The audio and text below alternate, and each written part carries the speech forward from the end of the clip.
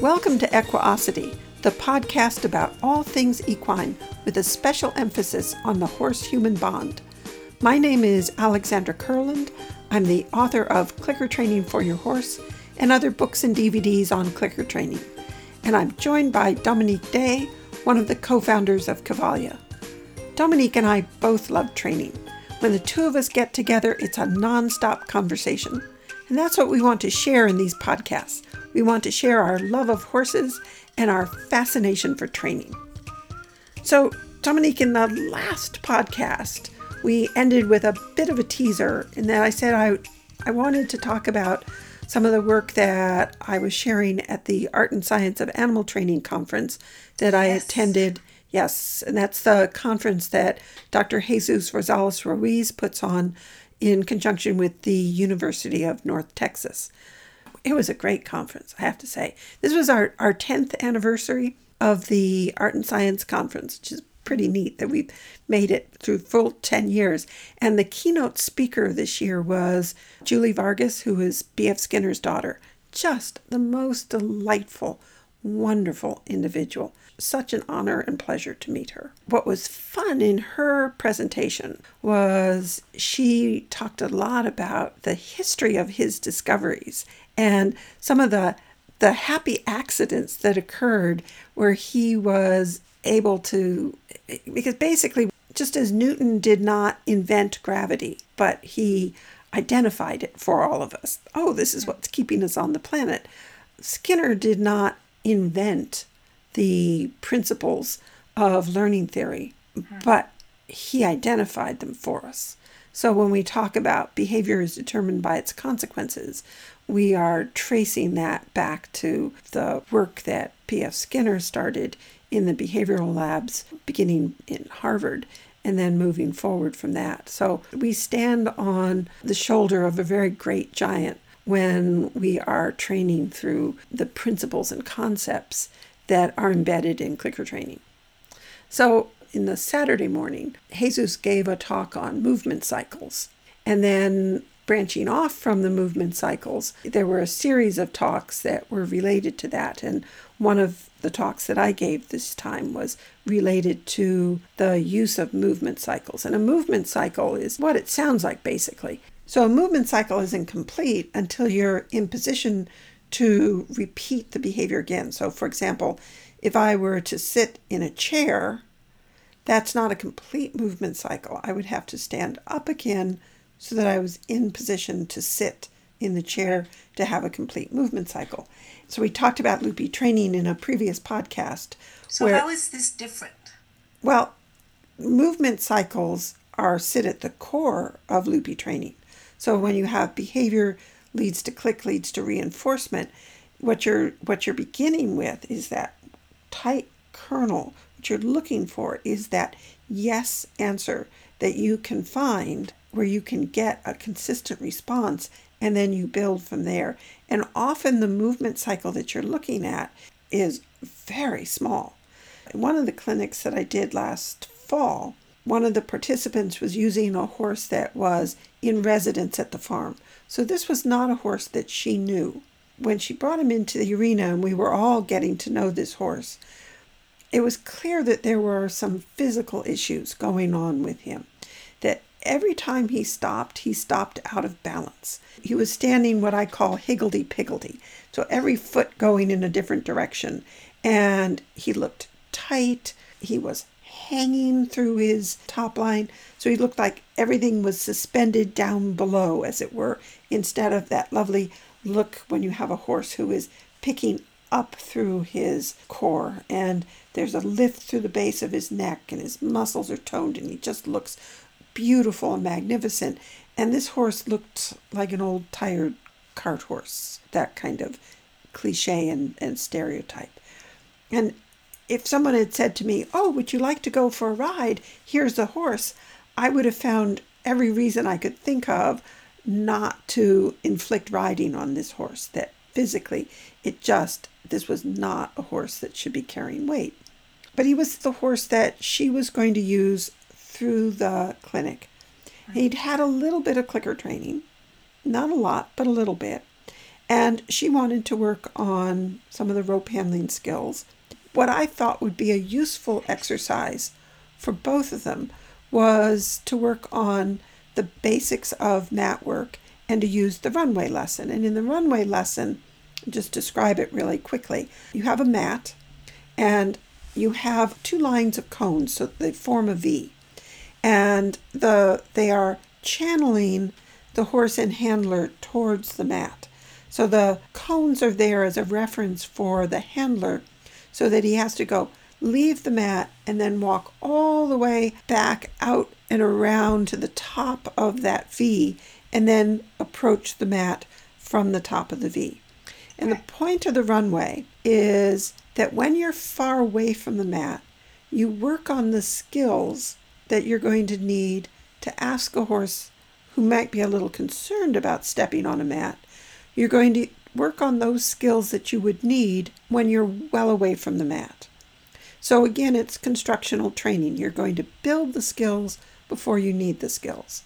And the skills that you're building are asking for the horse to take one step back, one step forward, and you're clicking and reinforcing as he gives appropriate responses.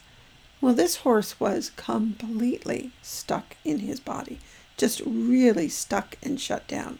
And so the first day, what she could ask for was basically just a tiny little shift in his balance, just a little tiny bit of movement, not a step, just, a little shift in balance, a little acknowledgement that she was asking for something, but not an actual step.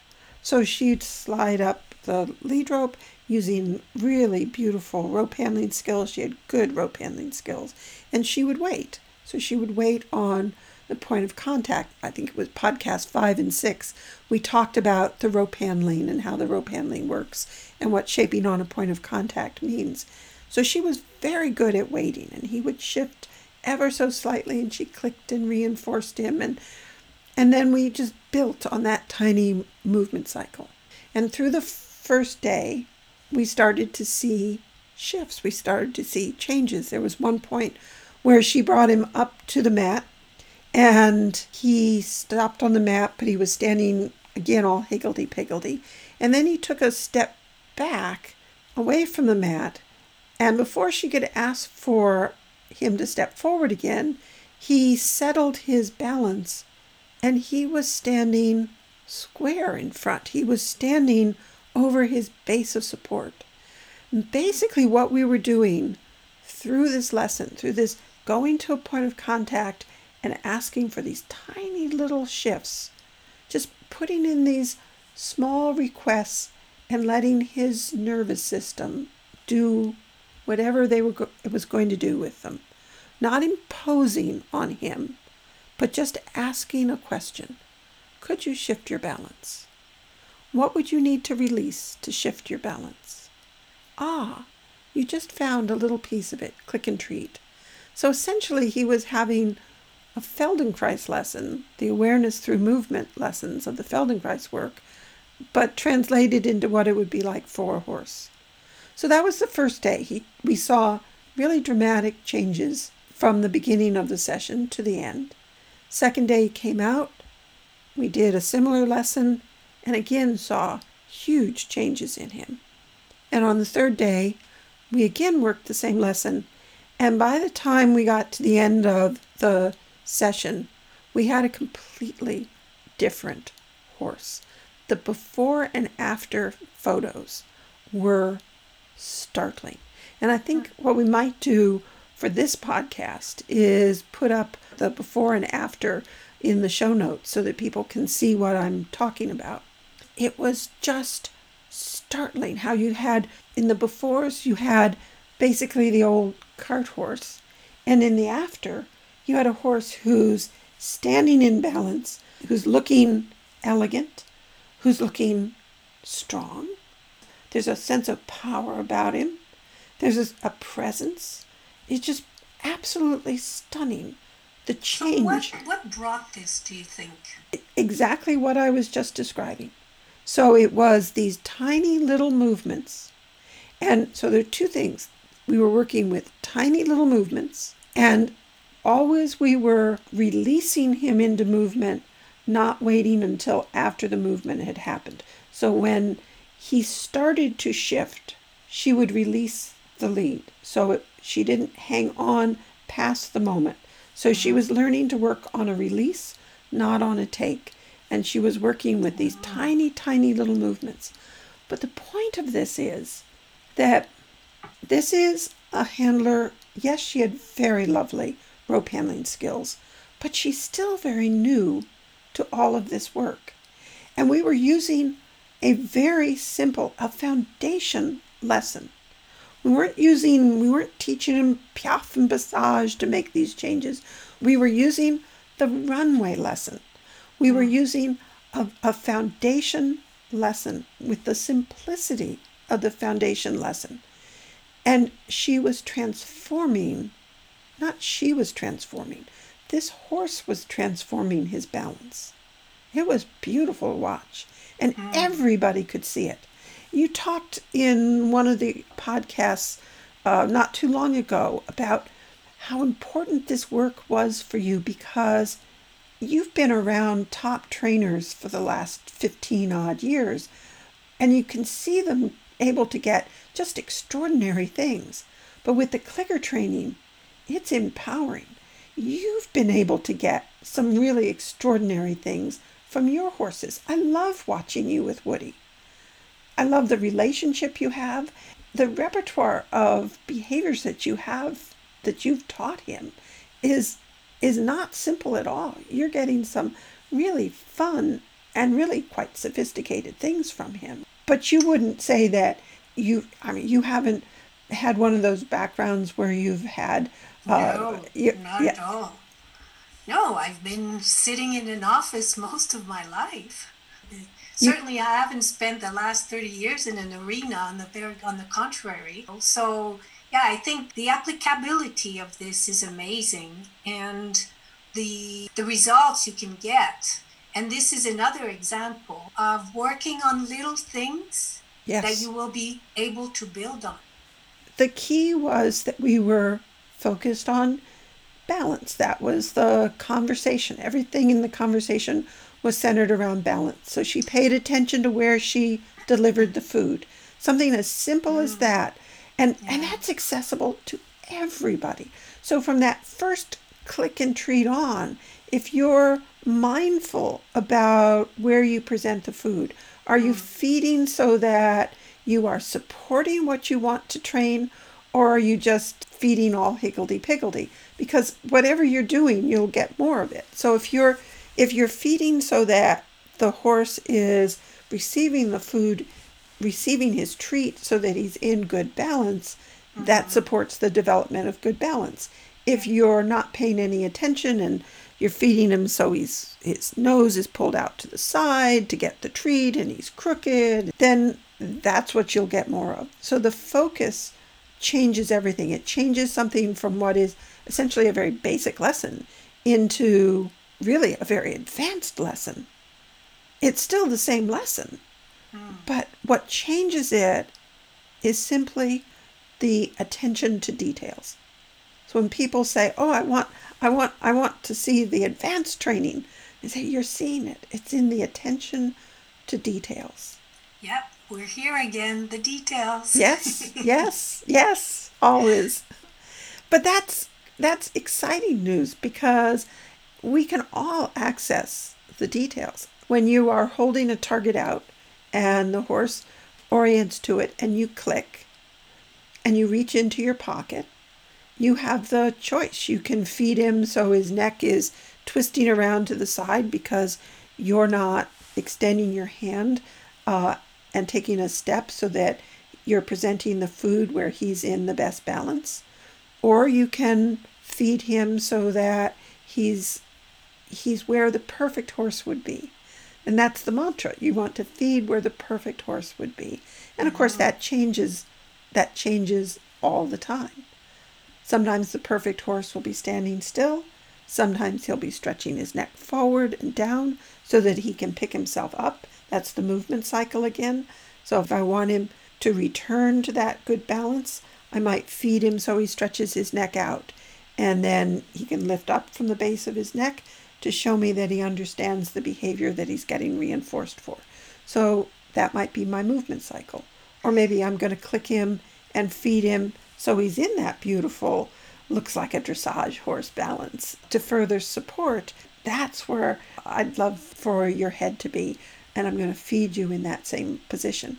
So one of the things you tell us when we're in your clinics, which I liked, was because this concept of balance, when someone wants to know, well, what does it look like exactly? What does a well-balanced horse look like? And one of the things you suggest to us is that we looked at videos on internet and that we look at what pleases our eyes. Yes. And I think, the more you look at different videos and the more you look at horses performing, the more you will educate yourself. And of course, there's a lot of very stressed out horses that are doing amazing things on the internet. So you have to be aware of this too. To train one's eye to look at images that we find pleasing, where the horses seem relaxed, I think is a good thing for horse people to do. It's find a look that pleases your eye. And it's curious that you brought this up, because people should know we do not script these conversations. They just roll along. But this is something that I've been thinking about. I run a Facebook page. It's the Click That Teaches. It's a group, closed group. But basically, if people ask if they to join the group, I generally say yes, because I want to share this work. So we have people from all different backgrounds, and some of them are looking at the work because they are excited by it, and some of them are looking at the work because, oh my goodness, they feed treats and they're very critical of it, or whatever. And one of the regulars on the list posted a video of some work that she was doing, and it involves something that we were talking about recently in one of the podcasts about teaching horses to have good manners around grass, that when you are working over grass, that the grass is not a distraction and you're not being dragged to the grass, that when you're ready, you will offer the horse an opportunity to graze, and that when you ask, the horse will come away from the grass politely, and you can work without the grass being a distraction. So she was working with this horse who had a history of dragging his people to grass. So this horse was really good. He'd obviously had a lot of practice dragging his people, and he knew how to curl his neck, his head into his neck and just pull. So the handler she was doing so many good things. She was not working out on a carpet of grass. She was working in a sand arena, and there was just grass along the edges. So not a lot of grass to be a distraction. And she was using just beautiful rope handling. She had beautiful skill and lovely, light, soft. And she was doing what we want handlers to do. She was building the skills before she needed to use the skills. So she was teaching him how to soften and give. And as he softened to the line, she would click and treat. So she's broadening out his repertoire. She's giving him alternatives to just curling his head into his chest and ramming off. That's what he came into the training session knowing how to do. And in order to deal with that, you have to give him some alternatives. You have to show him other things that will work, that will get him things that he wants. What does he want? He wants the grass. He wants treats. He wants food. So if we can show him other ways that gets to the treats, well, that's just golden. So he doesn't have to curl his head into his chest and drag off. He can soften to the line, click and treat. He can take a step forward, click and treat. She was doing a beautiful job with this. It was a nice video clip. So she posted it on my Facebook group, and people commented. And one of the comments was from somebody who is actually a fairly novice trainer, but who posts a lot and often very critically, because she's very new to this work, I think she thinks she knows more than she actually does, which doesn't sound very kind. But the point of this is we want to find a look that pleases our eye. If you look at something, and people send me video clips all the time, and I'll take a quick look, and often it will be something, unless I'm being asked to coach, where somebody is asking for help. If they're just saying, oh, take a look at this, I'll look at it, and if within a couple of seconds I'm looking at it saying, this is not handling that pleases my eye, I don't watch it.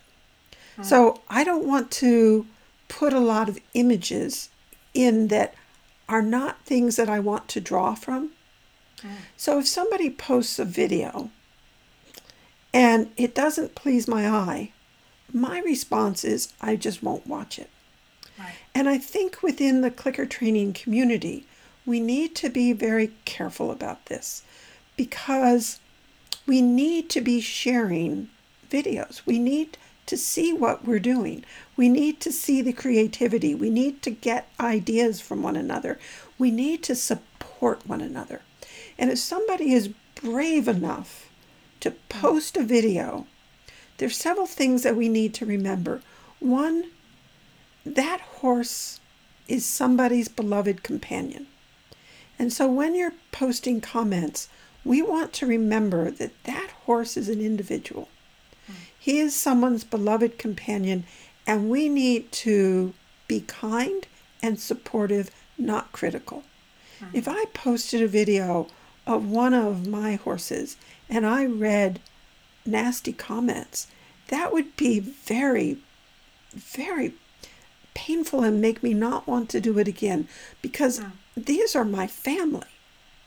Yeah. And we need to remember that when people are brave enough to post, whether they're posting a video of their dog, a video of their horse or their parrot or their goat, some other animal. These animals are individuals. And we need to support the people who are brave enough to say, look what I'm doing. What do you think?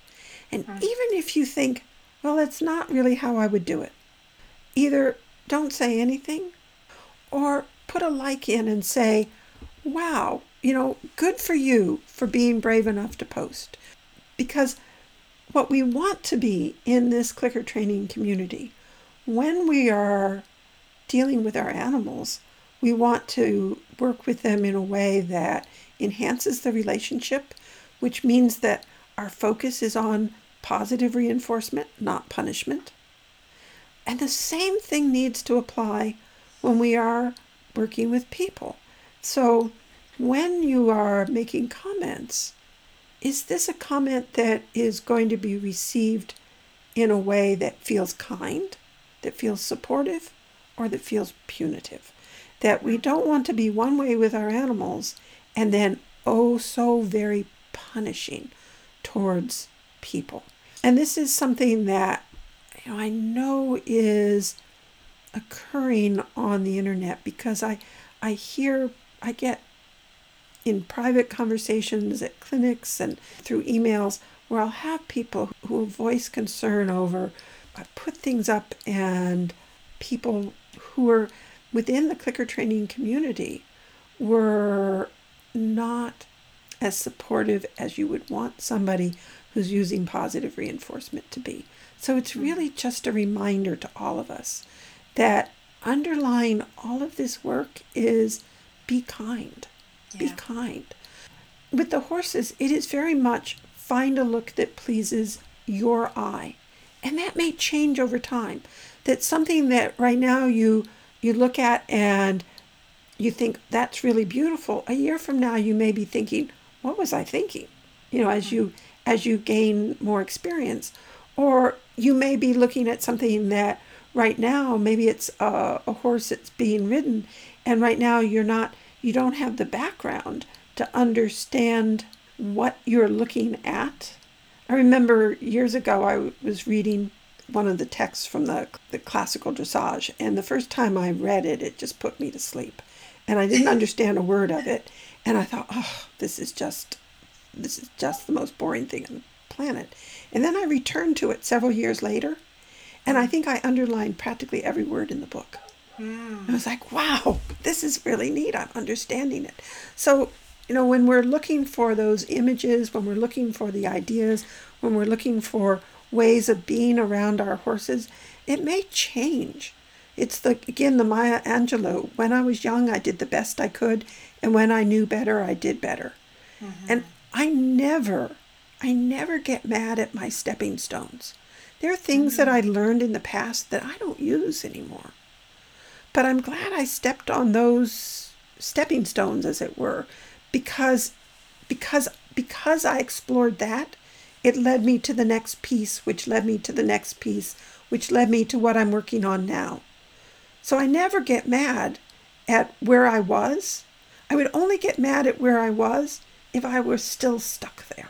Well, certainly, to be aware of the balance is the first stepping stone to start observing, looking at it during all the process, including food delivery. When we talk about balance, how do you define balance? Balance is, for me, that which supports the health of the spine. So it's not, I'm looking for, say, the balance that you might want if you were training a Western pleasure horse versus a Grand Prix dressage horse versus a reining horse. That's not what I'm talking about. I'm talking about, for me, when I talk about balance, I'm talking about that which helps to contribute to long-term comfort, soundness, and that ability to comfortably move and do whatever tasks are being asked of you. And that change, my understanding of balance is constantly evolving. It's not something that you just, okay, now I understand it all. Right. It's constantly evolving. So it's constantly find those looks that please your eye. And to me, what I'm looking for is a softness, a roundness, a lift, so that the horse is lifting up through his body as he takes a step, not falling down through his and putting extra stress on his joints. So I just needed to put that in terms of, when we're talking about balance, because there are all kinds of ways to define balance. Mm-hmm. So maybe just to finish up, because when you started talking about the conference, you said that B.F. Skinner's daughter talked about some of the happy incidents that brought Skinner to describe behavior and learning theory. And I find it very interesting that there are so many of these happy incidents or accidents that have led humanity to great discoveries. Can you tell us some of those incidents? I think we should leave that as another tease. I think that would be a great way to start another podcast. We'll leave that little cliffhanger there for today. And in our next one, we'll come back and I'll share some of the stories that Julie Vargas shared with us at the conference. All right. So All right. Stay tuned. Yes, that's right. Okay. Goodbye. Bye.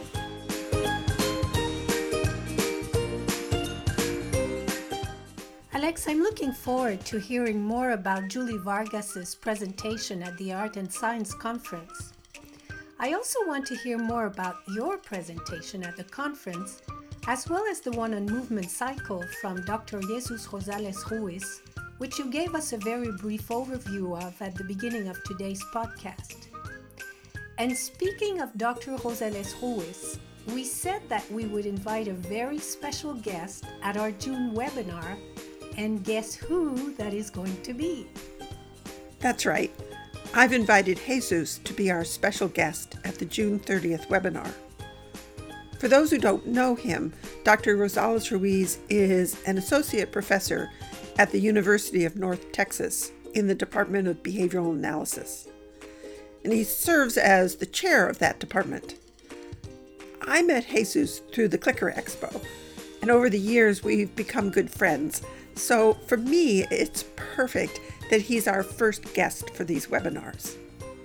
In his Expo bio, Jesus lists his areas of interest as antecedent control of behavior, generalization, behavioral cusps, fluency-based teaching, treatment of autism, teaching of academic behavior, animal training, and rule and contingency shaped behavior. All of these topics are up for grabs in terms of things that we can talk about at the webinar. And I know some of you may be thinking right now, I have no idea what any of that means. That's great. There's your first webinar question. What I know about Jesus is that what we're doing with clicker training has fascinated him. For the past 15 years, as he's been on the faculty of the Clicker Expo, he's been looking at our animal training through the lens of behavioral analysis. And what that's given us in return, those of us who are in the applied field, is a much deeper, clearer, and more effective understanding of clicker training. I know my training has certainly become much better as a result of the long conversations that I've had the privilege to have with Jesus. And now through this webinar, you'll be able to join us in one of those long conversations. This is going to be such an exciting event. So if you want to be a part of it, head over to the Equiosity website and reserve your spot. Once you're registered, feel free to send us your questions in advance, or if you prefer to ask them live, you will be able to do that during the webinar. We hope you can join us for this rare opportunity to have a conversation with one of the great minds of the behavior analysis community. See you next week.